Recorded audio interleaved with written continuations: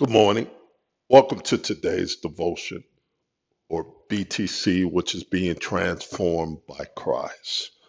Today, I just wondered if we can just start off, first of all, by honoring our Lord and our Savior.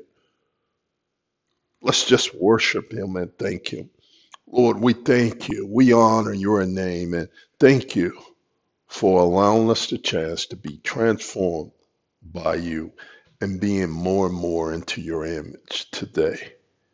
Lord, as we look through today's devotion, allow us to look, to see, and to hear your voice through the scriptures this day. In Jesus' name, amen.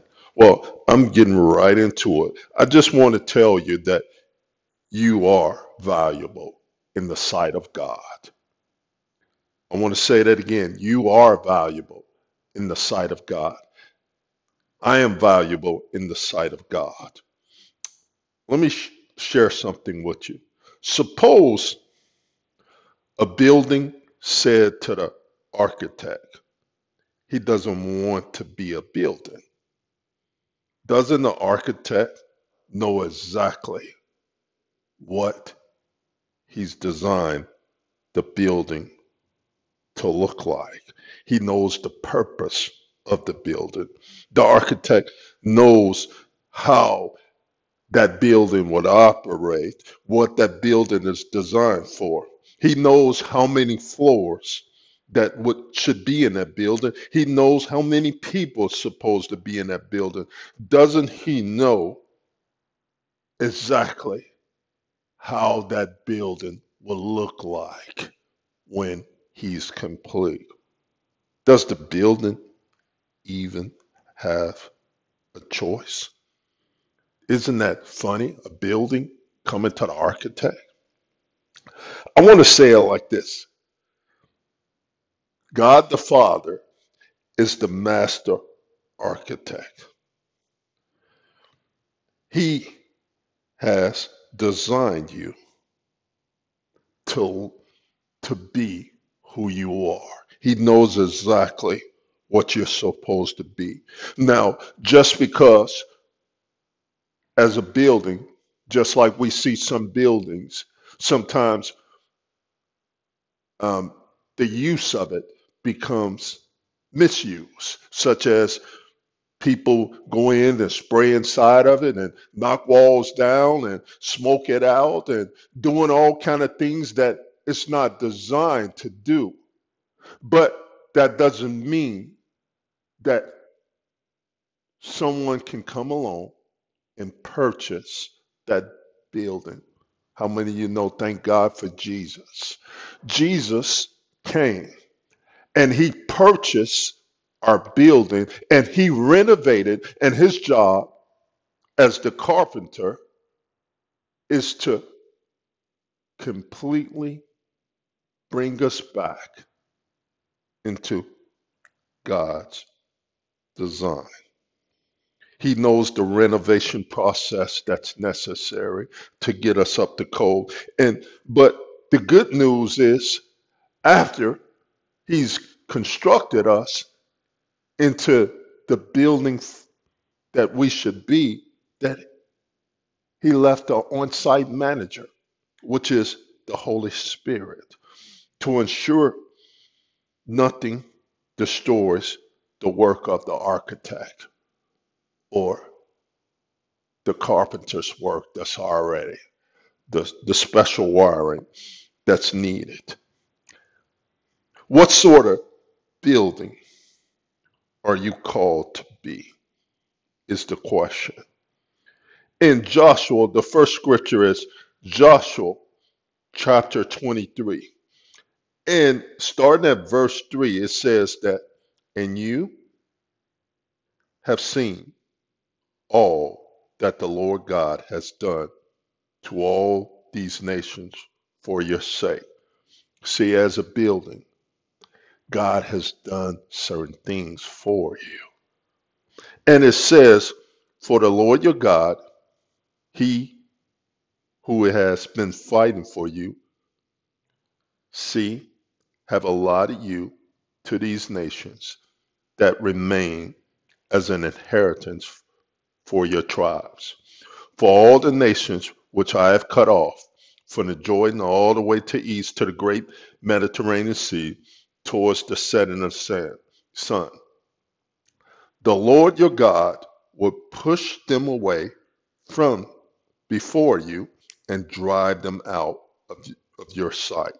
And you will take possession of their land, just as the Lord your God has promised you, as a building of the Lord. God will not allow anyone to destroy you. Remember, you are valuable. You're valuable in the sight of God.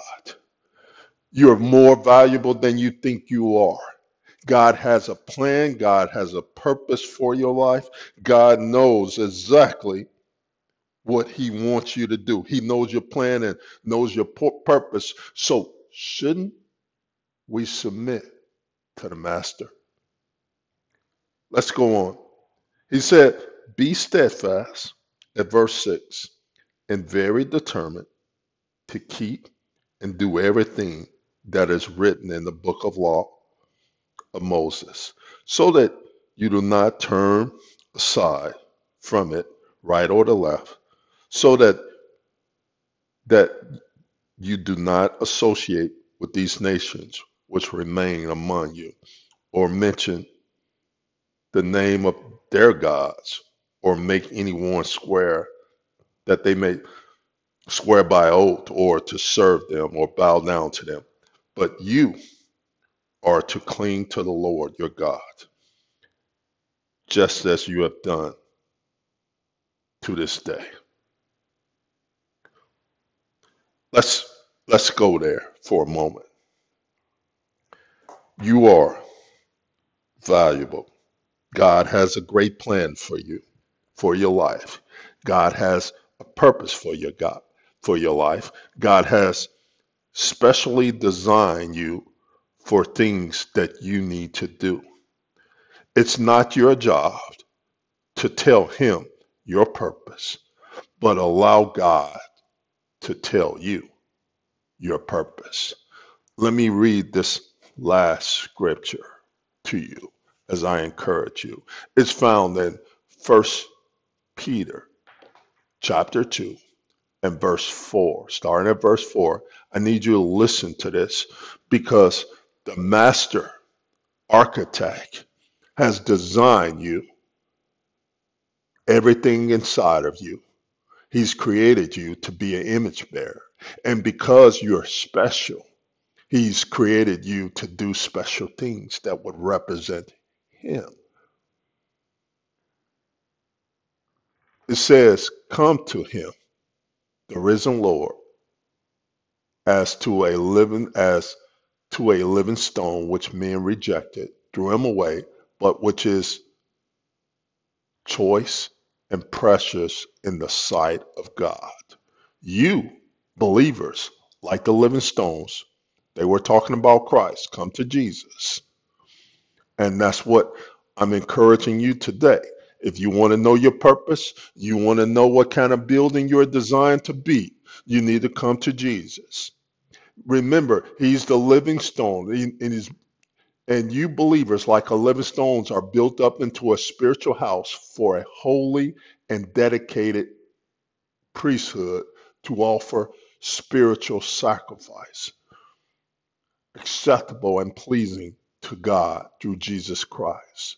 See, you want to know your purpose? Your purpose, your design is to please God. And everything that you do, you're supposed to represent Christ. If I'm the building and I'm the architect has designed me, then I represent the work of the architect. So the architect knows exactly. He laid out the blueprint even before there was one stone built. God has, before you were knitted in the womb, God already knew exactly what you would do, what you would become. He knows your beginning days. He knew your ending days before your beginning days started. So therefore, he said, This precious value in verse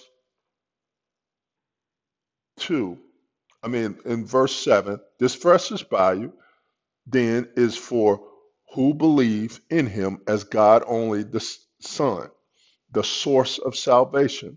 For those who disbelieve, the very stone which the builder rejects has become the chief cornerstones.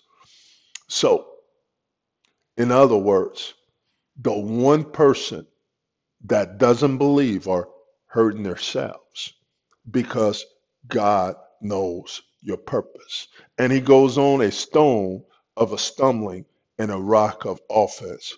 For they stumble because they disobey the word of God. And to this they reject him, which is Jesus, who was also appointed. Remember, as I said, the architect. And then we have the carpenter who came along to put things back in order after we messed up and we made a mess of things. As Satan made a mess of things and to get us off course and to get us believing that it's okay if we do certain things. It's okay to be without relationship with God. But God the Father sent his son on our behalf to get things in order. So now he's saying, if you're